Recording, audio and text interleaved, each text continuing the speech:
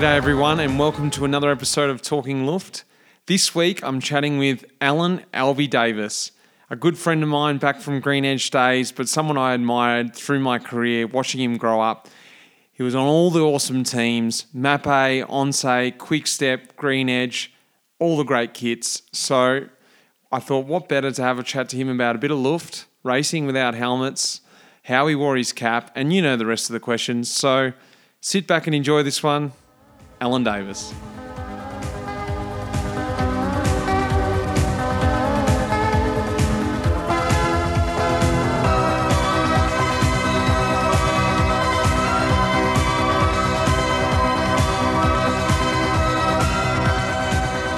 Welcome, Alan Davis, to Life in the Peloton Talking Luft. This is our special little spin-off series, and I thought, what better to get a guy who has ridden in my opinion, some of the best teams. He started back with, well, first of all, let's welcome Alan Davis. Welcome, mate. Thank you, Mitch. Absolute pleasure to be here, mate, and talking some Luft. Perfect. I've got to go back and talk about the beginning because he had the pleasure of riding on Mapei. Then after that, he jumped onto Onsei. You know, like, what a combination. Those two kits are the two favourite kits that I have in my mind. So then from there, you know, he went across and also rode on Quickstep as well. Then we got together at Green Edge as well. So he's had a fantastic career of fantastic teams, fantastic kits. And that's what we're talking about today. So Albie, the first question is caps. Cycling caps, that is. How do you wear your cycling cap? Do you wear it forwards? Do you wear it backwards? Brim up, brim down? What's your style, mate? Well, it was a little bit, so I take it back. So when I first signed with Mapei, it was still the era where we could race with no helmets and obviously caps. So I got the taste of that, and my way that I used to wear my hat when I raced was backwards.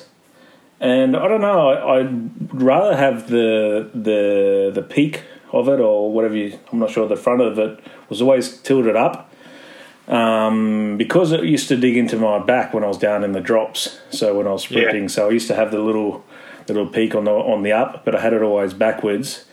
But in training, just the normal front version, mate, with just nice and high and just the way, we like it. I love that, mate. You've answered question 1 and 2 there because the second question is if you could have raced without helmets. So, mate, I love that. I loved hearing that story. Well, let's go straight to question 3 then.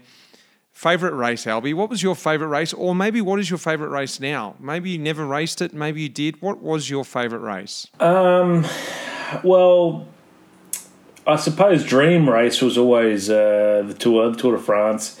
Basically, where I grew up in Bundaberg, mate, it was the only thing that was really on TV and at the time, and it was shown. It was shown in the big cities on SBS back in those days, and then we would get a VHS tape sent to us, our family, from friends from Brisbane. So that basically planted the seed on my dreams, I suppose, in Europe. But then once I got over to Europe and started to see obviously all these other beautiful races around the world, especially in Europe and the Pro Tour and the World Tour, so to speak, I started to really fall in love with the classics. And then obviously my characteristics were suited to the Classicissima, I think most of all. And so it was the San Remo Milan San Remo took the honours in terms of the favourite race on the European calendar, and then, I had a real love as well, and still do, for the World Championships. What about San Sebastian? I thought that might have snuck in there. I love the race, Mitch. I really do, and I've lived here in Oyartzen, just outside San Sebastian now for nearly 20 years. I was just a little bit too hard for me, mate. I was never good enough to make it to the front end of the race. I think. I was the second group, was the closest I got to, obviously being in a chance to win it. So, it was just a little bit too hard for me, mate. All right, let's go to the next question then. Crosswinds or mountains? What do you prefer, mate? Okay, so Is this is a racing question? Could be training. Maybe you like training in the crosswinds, having your bike leaning on the side up in Belgium. I don't know, mate. You could be very strange. I'm not too sure. I absolutely love training in the Yeah. mountains, and I did. Well, obviously living, like I said, in the Basque Country, very mountainous area. Now for a long time, it was really enjoyable to to be in the mountains and get over the top of them and enjoy the descents, so to speak. Like I mentioned before, coming from Bundy, it was a total opposite. So it was just flat and windy. It was just a grind. Every ride you did was just a grind on dead roads and wind. So I prefer training in the mountains. And I would say racing in the mountains as well, but not in terms of racing in the mountains. I say it because I never had the pressure to compete, to be at the front in the mountains. It was always just getting through them as best as I could to make the time limit and save my energy for coming days. So I didn't really have to. I suppose that's probably why I liked them a little bit more in the races. But I've had some terrible experiences, Mitch, and still have dark memories from CrossFit. It was one of those, you've never, I say to young riders, have you ever been at the back in the echelons, at the back of the fifth echelon? That's when you really learn how to race. I think every rider, whether you're a sprinter, climber, or whatever you are, if you don't know how to ride the crosswinds, you're in trouble. So I think that's probably the least enjoyable part of my cycling was the crosswinds. Oh, you sort of alluded to it then. What did you prefer, training or racing? I was a racer, mate. I loved racing. I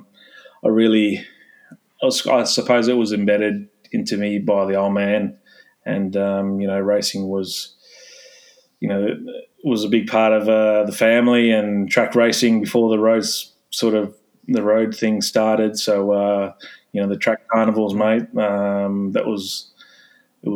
It was all about racing. I really loved the racing. As we all know, training becomes a bit of a grind at times, but the racing was a really good element that I loved. But obviously, fast forwarding now, there's no competitive bones left in me, mate. So I just loved it on the bike and enjoying cycling for what it is. Well, think back to those days when you were just training your guts out. What was your hardest, and I put / favourite training session? Maybe there was no favourite training sessions for you, but think back to those days. You think, what were the hardest ones, or what were the favourite training days? My hardest ones were always my motor pace days. I had this where 3 days out from a race, whether it was a 1-day race or a stage race, I would empty myself. So I would basically do 3 hours on my own with some multiple efforts on basically 3 sort of 20-minute climbs, just to loosen me up a little bit, and then I would meet the motor pacer, which a lot of time was Stevo, and with the last 2 hours behind the bike. And mate, those days were the hardest. But like it's ironic, mate. It's you get to love to suffer, and the benefits you're going to get out from those days. So it just intensifies that element. I've had races where they've been easier than that day, like 3 days later. I can only imagine with Steve-O behind the bike. I remember he motor paced us home from a stage in Vuelta Burgos once behind the car, and I was thinking, this is harder than the bloody race I just did. Yeah, so they were definitely the hardest days, but I got enjoyable days. I have, I still do have this nice 4-hour loop around here. I used to love looping around, Mitch. I wasn't a real fan of going out and back and going back on the same road. So I really liked the old loop. And I had this 4-hour loop, and basically was leaving from home, going along the coastline, heading north along the Corniche from San Sebastian, heading towards sort of Biarritz. And then you'd sort of cut inland and go over the climbs coming into home. And that was always, I don't know, it was really enjoyable. And we'd get into it on the climbs on the way home, but it was just a really enjoyable loop. That was always one that it stood out for me. And also, my brother lived here for a little while, and also Aaron Kempsey. And we all said the same thing. It's an awesome loop. Great. Well, that was another question later on, so I'm glad that you got into that. That's perfect. Let's go a little bit off skew now. Favourite drink, mate? What's your poison? What is Albie's go-to beverage? It'd have to be a beer, Mitch. I thought it might have been. It'd have to be a beer. I do love. I've got to love and really admire the wine scene, the vinos, especially now with being into hosting luxury tour cycling holidays. So I do take clients a lot to vineyards and take them out to nice places to wine and dine. So I've got a real soft spot now for fine wine, but I would say, mate, definitely first one that I would have after a ride or some sort of exercise would be a beer, cold beer. That's a shame that you had to really force your hand to like wine because of your job. That's a real punishment there, I see. Yeah, someone's got to do it, mate. Someone's got to do it. But back on the bike, when you're out training, were you a coffee stop guy? Yes. I used to. I definitely on a recovery day. Definitely, I'd love to have just an easy ride and a good coffee and a good yarn. During my time, there wasn't. I spent a few years with my brother, like I said, and there wasn't really a big group of us here in the Basque Country, but we always try to stop and have a coffee. But then, I think you can agree, mate. As you get older and family and kids and time becomes a little bit limited. You have to go home and you've got responsibilities. To a schedule mainly to pick up kids or whatever it may be. So longer rides, it was just a quick coffee. Yeah, just more of a quick coffee. And if it was lunchtime, or if I didn't have much in my pocket or nothing at home, I'd grab a quick sandwich and then, get back into it to get home. What would you get on that sandwich? Normally, it'd be in France, mate, so it's normally jambon blanc and fromage. And cheese and butter. That's about it. Plenty of butter too. They pack that butter on, don't they? I can't stand it. It's like thick cheese on there. That's it, mate. They're the ones. All right, moving to coffee now. What sort of coffee are you? How do you start the day? Do you start with a big frothy cappuccino and then have an espresso later? What's your coffee, Albie? It's just a long black, Mitch. I want just no sugar, no milk, just black coffee, mate. Yeah, I went through I suppose I started off my early 20s having, the frothy cappuccinos with a bit of sugar. But, as I sort of got older and, bitter and angrier and just straight black. I've got a coffee machine here. I've had it for over 10 years now, and I hit the button twice and it brings out a nice long black. Perfect. When you were training with a group or you used to just head out on your own? Not a lot was on my own, Mitch. I really enjoyed the years that, like I said, my brother was around here in the area and Kempsey, another Aussie lad. So it was kind of like three of us, a 3-man band. That was cool. And then, I had the option to go with the local boys, like Juan Margarate, actually your director. He lives around the area. So we'd meet up. If I'd stay here in the winter, which was a couple of times, I used to go with the local boys a lot, just to make it more enjoyable. But over the summer, it's like, mate, everyone's got their own program as well. Like I said before, family, and everyone's got some sort of routine on. So it's hard to all meet up. Exactly, it is. It was. And once you get into the racing, as you just alluded to, someone's doing something, you're on recovery, so it is quite hard. Yeah. Tell me, when you got back from those big grand tours or a big hard training session, what was your celebratory food or your go-to, you know what, Albie, I deserve this today. I'm going to have something, a little treat. What was your cheat meal? It was always a barbie, mate. Oh, yeah, nice. Yeah, it was always a barbie for me. Obviously I had the kids my whole career at home, and so it was always a barbie, you know, and a few more beers than normal. So, yeah, just have have a half dozen stubbies and a just a long afternoon barbie, you know, not just really enjoy it. And I suppose it's probably a little bit to do with my upbringing as well, being from Queensland. But it was a barbie, mate. And anything goes on it, you know, whatever. Went for snags, chops, bloody fish, big chuletas like we have in the Basque Country, and then big salads and whatever. I just added. We always used to have the nibbles before, like a little platter of nibbles, and just make it a really long afternoon. It's more the scenario, isn't it? Like, yeah, obviously the food creates that, but it's that whole scenario. I think I answered this question more or less similar to you. It's like the food is good, but it's like just kicking back, long barbie in the afternoon, talking around the barbecue, cooking the meat. It's just the scenario as well. Exactly. That's exactly right, mate. It's the ambience it creates and the vibe, a few tunes. Over the summer when the weather's good, there's always some sort of sport on TV as well. You sort of mix in there with whatever's on, Wimbledon or whatever's on throughout the recycling. So they were my enjoyable days. Tell me, what's your best bike? What's your go-to Albie's best bike? I always said during my career, I picked up my bike in the World Championships 2003 in Canada. So it was the second World Championships as a professional riding for Onse.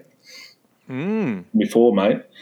On Giant. We had Giant sponsor back then, and I picked my bike up that day of the race for the World Championships, and it had, Manolo and the mechanics, they had this they loved it, have a real good kit, really good kit and detailed bikes, and really, like, I had little lugs on there with Australian colours and on just the brake cables and all this sort of fang-dangle stuff. But the mechanic showed up and he had like a Bora deep dish back wheel in the back, the normal like climbing light wheel in the front. And race day, mate, that bike just felt like it went by itself. I don't know why, but I was just stuck in my mind. So that was the bike that I've answered this question a few times, and that was the one. Yeah, nice. I really like it. All right, well, I've got a couple of extra questions for you today. One thing you miss from being a pro? For me, it's the mateship, Mitch. It's all about the mateship. I miss having that, just having a plan. Like going into battle with your mates, and it's not about winning. It's great, obviously when you win together, but it's just getting the best out of the day with your mates. That's what I miss big time. That was sort of the hardest bit to deal with transition. I don't miss the competitive side of racing. Once again, I've answered this quite a few times with other. I'll answer it the same. I don't know why, but I don't miss the racing or the competitiveness side of cycling. It's all been about the camaraderie, the mateships that you form, with many times not your nationality, from all over the world, riders from all over the world, and your mechanics and your soigneurs and the directors, just you're all in together, and to come away at the end of the day with accomplish what you go into, with the cards that you have to play, and you accomplish what the best result. That feeling is. That's special, and that's what I miss. Nice. And you did just say the things you don't miss is the competitiveness. Is there anything else you don't miss, or that's just it? I'm kind of lucky because I'm currently working. Well, I did a bit of a sports director job. I'm currently working with the UCI as a technical advisor. So I'm around the races as much as I'd like to be. So I work with the World Tour, with the Australian World Tour races and the Spanish World Tour scene, with my job. So it's about 50 to 60 days a year of work. So I still get my fix of, cycling, World Tour cycling. And I think not having that in my life would be different. But having this been in my life since I retired somewhat, well, the first year was a bit, as there was nothing, but after sort of that first year, I sort of was involved with Tour Down Under and these jobs come along. So that has made me sort of enjoy it still to a degree, and still be involved and still get my fix from cycling. What I don't like, to answer the question, Mitch, is probably being away for long times from home. Yeah, that's a good call. Yeah, that's one that as a rider, we spent a lot of time away, and it was time to sort of give back to the family, so to speak, as well, mate. So I didn't like being away from the family, and I still don't like being away for long periods of time. But if it's to do with work, it has to be done. But apart from the competitive, not being really competitive at the moment, that'd be the only other fact. All right, mate. Well, that's great. Last question I've got here for you. Now, we've all been in this quarantine lockdown, and unfortunately still in Melbourne, Australia. They're still pretty much in it. But one thing I'm asking all the guests in the last few months is, what's something coming out of quarantine or the lockdown, what's a bit of a revelation you've had after having that time at home, or how do you see things differently now? I do really. It's been interesting, as you know, it's been pretty tough here in the Basque Country and also in Spain, being with lockdown. And we live in an apartment building on the third floor, and we're lucky to have some balconies. So my partner, she kept working, so basically it was myself here holding the fort with the kids. And I definitely changed my outlook on just the little things in life, like not taking it for granted and not being able to just go outside and play in the afternoon with the kids, especially when the weather's good, and just enjoy the serenity, what you have within your fingertips around home, a lot more than what we did before coronavirus. There was a lot more iPadding and just letting the kids on what they want on YouTube or whatever they want on TV made inside. That's been a big changer for us. It's been basically outside nearly every afternoon when the weather permits, and just getting the bikes out, mate, getting the scooters and getting the kids out there, and that's been the biggest change in our family and our lifestyle since COVID. Mate, that's awesome. Well, thanks for coming on Talking Luft today. I've loved being talking the old times and hearing your voice again, mate, and really appreciate you coming on. No worries at all, Mitch. Absolute pleasure, mate. Thank you for having me. Cheers, Albie. Cheers, mate. There we have it, another Talking Luft. I hope you enjoyed that. A little insight to Albie back in the day. Next week, there'll be another episode over on the Cycling Podcast, so hang in for that. And the week after that, obviously, another Talking Luft. I want to say thanks to Lara behind the scenes for helping me out. And guys, caps are coming. They're being produced as we speak. So by the end of the month, new caps will be out, up online, so hang in there. Sorry about the wait, but I got them done as fast as I could. They're coming. I'm pretty excited. Until then, guys, cheers.